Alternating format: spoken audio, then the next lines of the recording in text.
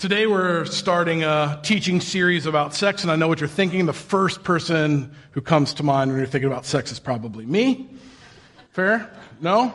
Super awkward? Yeah, that's where we all are. We're all in an awkward place. I don't even think my wife thinks of me first when it comes to sex, actually. So today we're starting a series about sex, and we're calling it Rated M, and it's kind of for mature audiences. We're going to have a conversation over the next 4 weeks about God, about sex, and about sexuality. Now, why in the world would we do a teaching series like this? And sex can be kind of a confusing or maybe even a taboo subject. It definitely makes people uncomfortable. I see some of you already shifting around in your seats. We have trouble knowing kind of how to talk about it, how to approach it in a healthy way, how to talk to our kids about it, how to honor God with it even. And it doesn't have to be this way. See, it was created by God. So we're going to get a little uncomfortable over the next 4 weeks. And for this series to work, we kind of need to get past the uncomfortable part and also get past the middle school part. That's my favorite part of conversations like this. It's the giggling, you know? It's the hee sex part of things. We have to get past both of those so that we can actually talk about it in a serious way. Now, the purpose of this series is not to give you a play-by-play on how to have good sex. Sorry to disappoint some of you.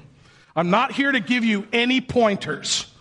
A Ridger found out that we were going to be teaching a sex series, and she got very concerned. She was like, are there going to be diagrams? Are there illustrations? Like, that's weird, that's awkward, that's weird and awkward for me, let alone for you. So no, we're not doing any of that. The point of the series is also not to shame you or make you feel bad about your past. It's not meant to guilt you or anything like that. As a matter of fact, I'd much prefer we all leave this 4-week series thinking more about what God has to say about sex. And that it's actually something that isn't shameful. It's actually beautiful if we surrender it to God. Now, I believe sex matters a lot, which feels very awkward to say when you're on a stage. But I stand by it. Sex is a part of our lives, right? It's true. I mean, look around you. Sexuality is everywhere. Not literally right now. Don't look around you and look at sexuality right now. I'm talking about culturally. Don't be weird. But sex is in the commercials we watch, right? It's in the movies that we watch, the TV shows that we watch, the songs that we listen to, and we act like it's not about sex and it's actually about watermelon or whatever. See, we desire sex in our own hearts in ways we can't always articulate, in ways we can't always explain. We do it in our bedrooms and then we act like we don't. And still, we don't really know or we don't really understand what God has to say about sex. And we feel uncomfortable talking about it, especially in church. And when we do understand what God has to say about it, sometimes we even disagree with that. So this series is important because sex is such a big deal in our lives and in our culture. And I want you to hear from me laser clear. I don't have this all figured out. I don't speak from a place of having this all together. But we have to talk about it anyway, for the very reason that many of us have baggage or we're a hot mess when it comes to the truth that comes from God about sex and the grace of how to navigate it. And I personally need to be responded about what God has to say and be reminded of how we can interact in this intimate part of our lives. So, we're going to get a little uncomfortable. We're going to move past that uncomfortability. We're going to, is that a word? I don't know. Embrace it. Let's talk about sex, baby. Let's talk about sex, baby. Salt and pepper? Anybody? Nobody? Cool. It's going to be a long morning if you don't think that's funny, just so you know. Now, here's the thing that might be surprising about sex and really what God has to say about sex. Check this out. I believe that God wants you, like people in general, to have amazing sex. And not right now, just to be clear.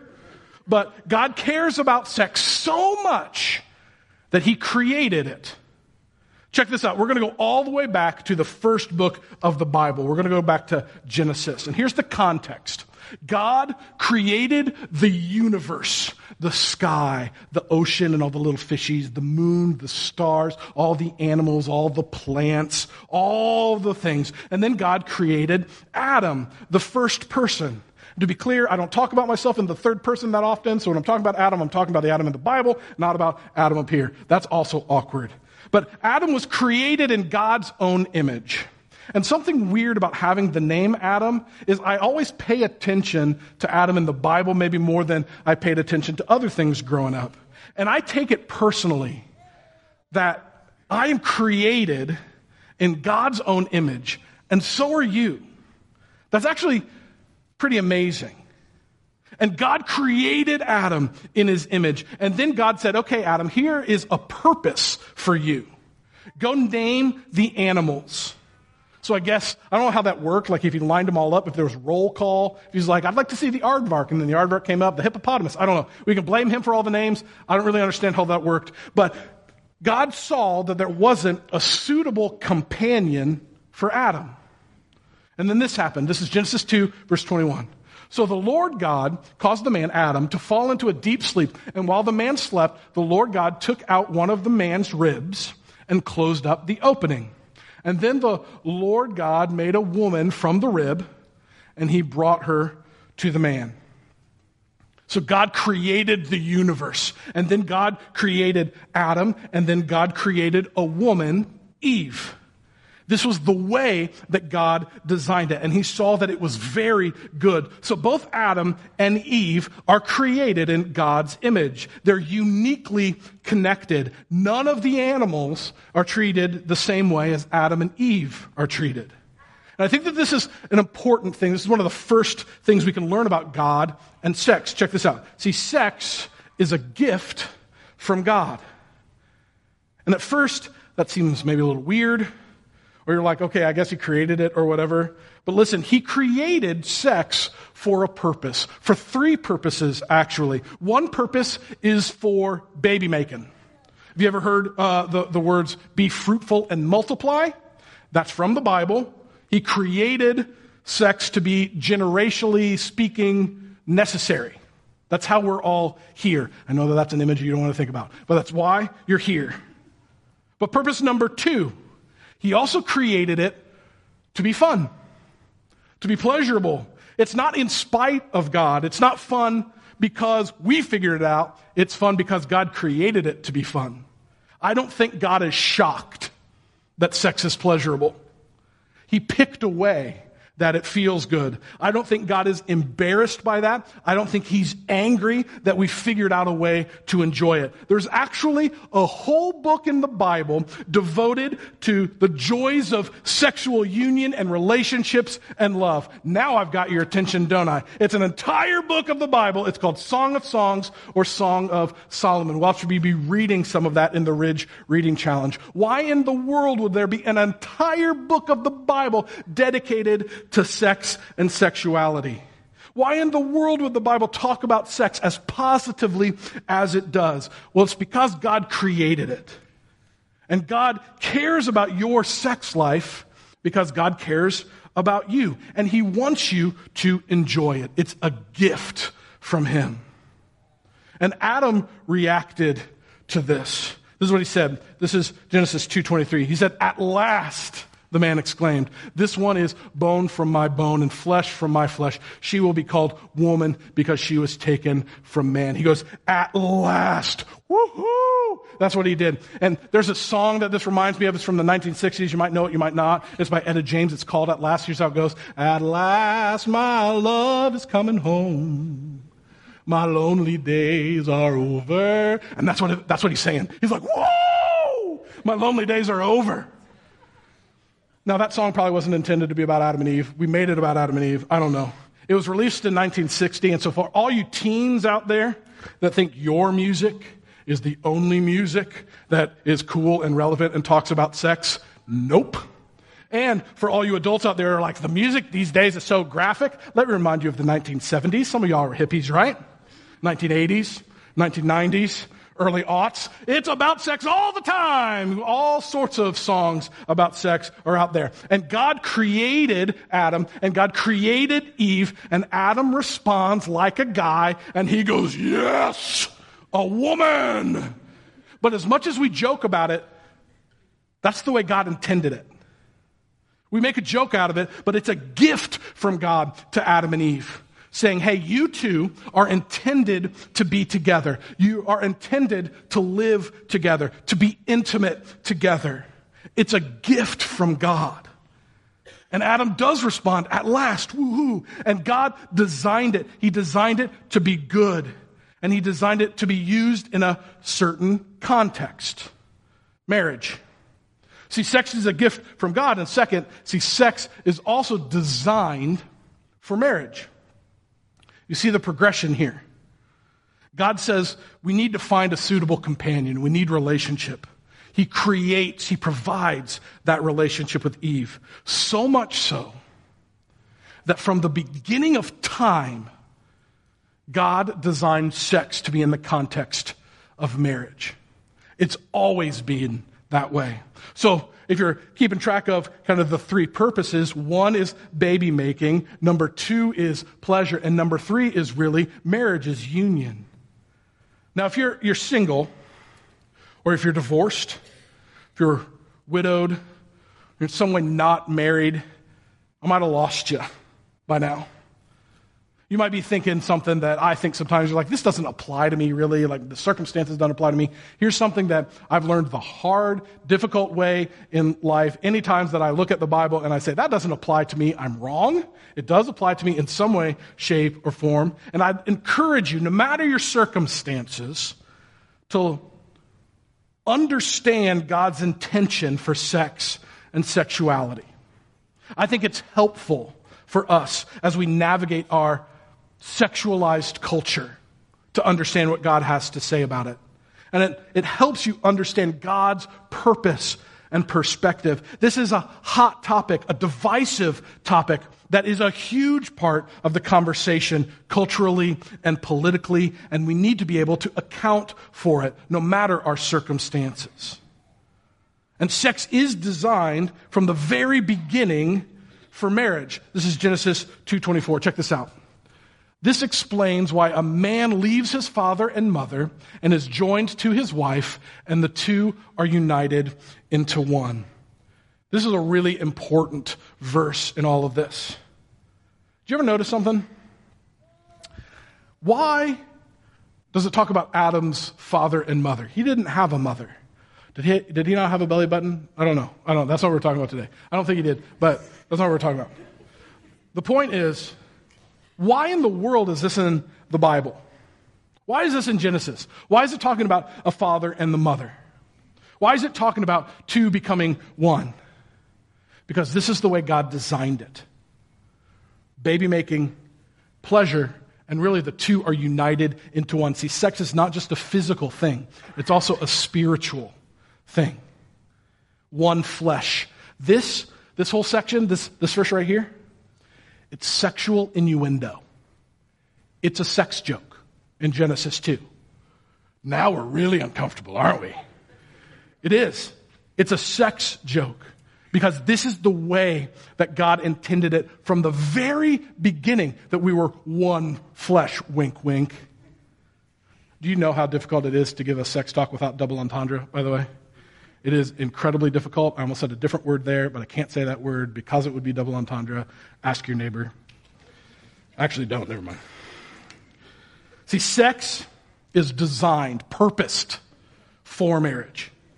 It always has been, and I believe it always will be. And we'll talk more about this as the series goes on, but this is really an important principle. This is an important concept. Now, I want to ask a basic question. When we come up to a principle like this, why? We sometimes are more comfortable saying, well, this is the way it is, or traditionally, this is the way we look, or this is how my great-great-great-great-grandmother believed it. But why is sex designed for marriage? I believe it's designed for marriage because it's better that way. God's design is always better. But we don't think that that's the case, is it? See, we think sex is however we want it to be. And the marriage part of it is kind of irrelevant, or it's really kind of old-fashioned. That sex can be done in any way we see fit as long as it doesn't harm somebody else, right? Have you ever heard that line of thinking? That marriage doesn't really matter. Why would you get married without knowing that you're sexually compatible? That's a conversation that I've had in real life. Another thing that I've been told is that people regret not being sexually active in their teens or in their 20s because they missed out on something. And let me set the record straight. I want to really talk about why this is important. See, in 2016, there was a Time magazine story talking about sexual activity and pornography. And here are some of the findings in that story, and I want to remind you that Time magazine is not religiously affiliated at all. This study found that sexually active singles have the highest rate of depression. Those who consume a high amount of pornography consistently reported poor physical health and lower grades. See, the data comes back, and it doesn't match up with what we're told in like the Viagra commercial. The data comes back and tells us that those who do not have a history of pornography and those who do not have previous sexual partners tend to report higher levels of enjoyment of sex within marriage. For example, women are twice as likely to be satisfied sexually in a committed marriage relationship than in a casual encounter. 2 times more. Why do you think that that's the case? That's not what we see on the commercial. That's not what we hear in the song. It's because God created it this way. See, sex is a gift from God, and sex is designed specifically for a context for marriage. And this is how this section of Genesis ends. Check this out. This is verse 25. Now the man and his wife were both naked, but they felt no shame. I have a confession. When I was a little kid and I read this verse, this was one of those, like it says naked, and I'm like, hee hee hee. I have a confession a couple weeks ago when I read this verse. I was like, hee hee hee. This is an important verse for a couple reasons. Here's one. It's talking about Adam and his wife, Eve. It doesn't say the man and woman, names Eve his wife. And that's important because it's in the context of marriage. And here's the second reason I think that this is just so important. See, this all happened, created Adam, Eve, sexual union. They're both naked, but what?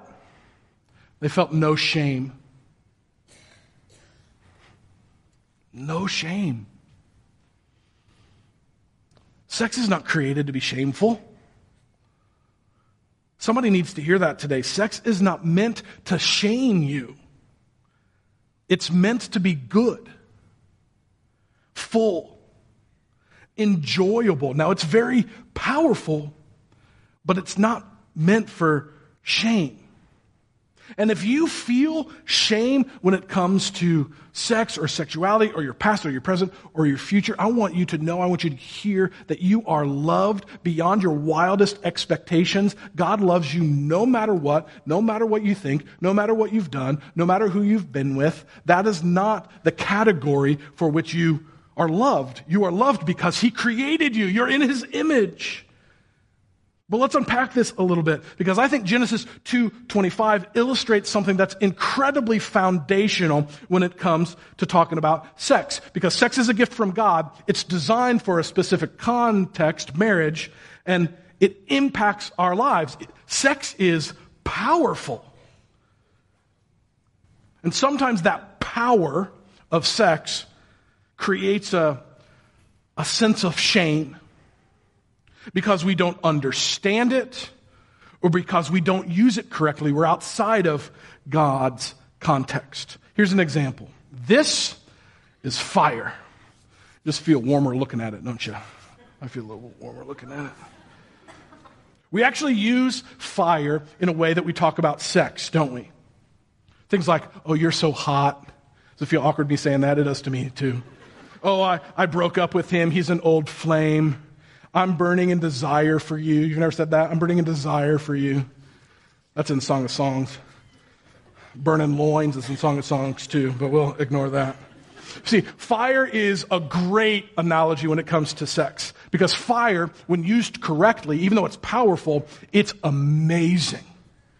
It's one of the elements we talk about all the time. See, fire has been used by humans forever. Fire has been used in farming, agriculture, clearing land still is. It's still used in cooking. Think barbecue, think your oven, think your stove. It's still used as a source of generating heat and generating light like a candle. It's used for signaling. It's used for propulsion purposes in engines, smelting, whatever that is, forging, incineration of waste, cremation, all sorts of ways that fire is good. Fire is wonderful. But if we don't use it correctly, fire can get out of control. Fire can be destructive when it gets out of the fireplace. It can burn down houses. It can burn down forests. It can be used as a weapon of mass destruction. It can kill. So what changed? Fire is fire. Fire didn't change. It's how we use it. See, sex is the same. Sex is the same. Sex is sex. It's how we approach it, how we use it, the context that we're in. And when used correctly, sex is amazing and there's no shame attached. But when it's not used correctly, it's destructive, and then we're surprised when we get burned. See, sex is incredibly powerful. And when we don't use it the way that God intended, it is not good. Because God designed sex, and He designs it to be used in a very specific and very controlled environment. Call it maybe the marriage bed. And the cool thing about that is when you're in the right context, there's no shame attached, no matter how naked you are or you feel. Out of the billions of people on earth, the club is so exclusive and so difficult to join that it only includes you and your spouse. That's it. So there's no shame attached to sex at all when we're using it in the correct construct. So I have a question. Why do we feel so much shame then? Abby and I, we waited until marriage to have sex. And I'd encourage everybody else to do the same for the reasons that we're even talking about today. And even if that ship has sailed for you, I'd encourage you to consider it from this day forward. And I'm really glad we did. But I want to share with you something that I really wish that somebody had shared with me. When we got married, we went on the honeymoon. And we had all these cultural expectations about sex. We thought it was going to be like the songs, like rock your body, bringing sexy back, let's get it on, whatever. You know what I'm saying? You know what I'm saying. And the wedding day arrived. And the wedding night arrived. And it was awkward and awesome and painful and pleasurable. But it was definitely not how we had anticipated it. And we both actually felt some shame about it. Because we had been told our entire lives how wrong it was to have sex. And we didn't really know how to talk about it to one another or to anybody else. Why do I tell that story? It's actually kind of embarrassing. And yes, I asked Abby if I could tell that story. I'm not an idiot, okay? I share it because our world, our culture, has messed sex up so much that even when Abby and I are in the context of how God intended sex to be, we didn't know how to navigate it. That's why I feel so passionately about talking about it in church, especially church. It was created by God. And it's not just in the don't even think about it ever type of way. See, good news, sex continues to get better and better and better the longer that we're married. And as Abby and I get closer and closer to Jesus, we grow closer and closer together. Now, throughout this series, maybe you're realizing it, we're going to talk pretty honestly about God's intention for sex and sexuality. We're going to talk about it with as much grace and as much truth as we can muster. So let me encourage you, attend this series. No matter what your circumstances are, no matter what your context is, this series applies to you. You are, or you know someone, or you will know someone. You see what I'm saying? Like, this is an important conversation happening all around us. And next week, we're going to be talking about what the Bible has to say about LGBTQ core beliefs and what it looks like to extend grace and truth like the Bible commands. It's a can't miss Sunday. Be sure to invite your friend. I believe that this matters so much culturally and so much spiritually. And the week after that, we're going to be talking about purity in the context of things like relationships and affairs and pornography and abuse and how we've really messed that whole world up culturally as well. And the last week, we're going to be talking specifically about sex and parenting. And that's a can't miss week too. And even if you don't have kids, first of all, you have parents. And second of all, I believe that you have the opportunity to be a champion for a child about this topic and many others. This is important. This is about the next generation as well. And I'm really excited about this series. I'm also a little nervous about this series, but I'm mostly excited about this series. And as we wrap up today, there's this challenge, there's this question about this world, sex and sexuality, that I think is foundational as we move past maybe the uncomfortableness or move past the giggle middle schoolness. Check this out. Here's the question, and this matters. Your answer to this question matters. Are you willing to surrender your sex life to God? See, when it comes to our lives today, this is an incredibly important question. We all have some baggage when it comes to sex and sexuality. We have images, phrases, feelings, memories, past and present, that impact us. And sex can actually be a really difficult thing. It can cause us to struggle. There's heartache and pain and betrayal and abuse as a part of this conversation too. See, there are scars that come from what's already happened in our lives. See, sex might remind you of terrible things, broken relationships or abuse or rape. There are child abuse survivors and victims of sex trafficking and other sex crimes that carry scars and social judgment for the rest of their earthly lives. See, pornography is a huge deal and might have its snare in you. It interferes with relationships. This is an important conversation. And you might not believe what I believe about sex and sexuality. Fair enough. But are you willing to surrender your sex life to God? Not to me, not to your partner, not to feelings, not to pleasure, not to what you believe about LGBTQ issues or pornography, not to what you believe about purity or marriage or parenting, to God.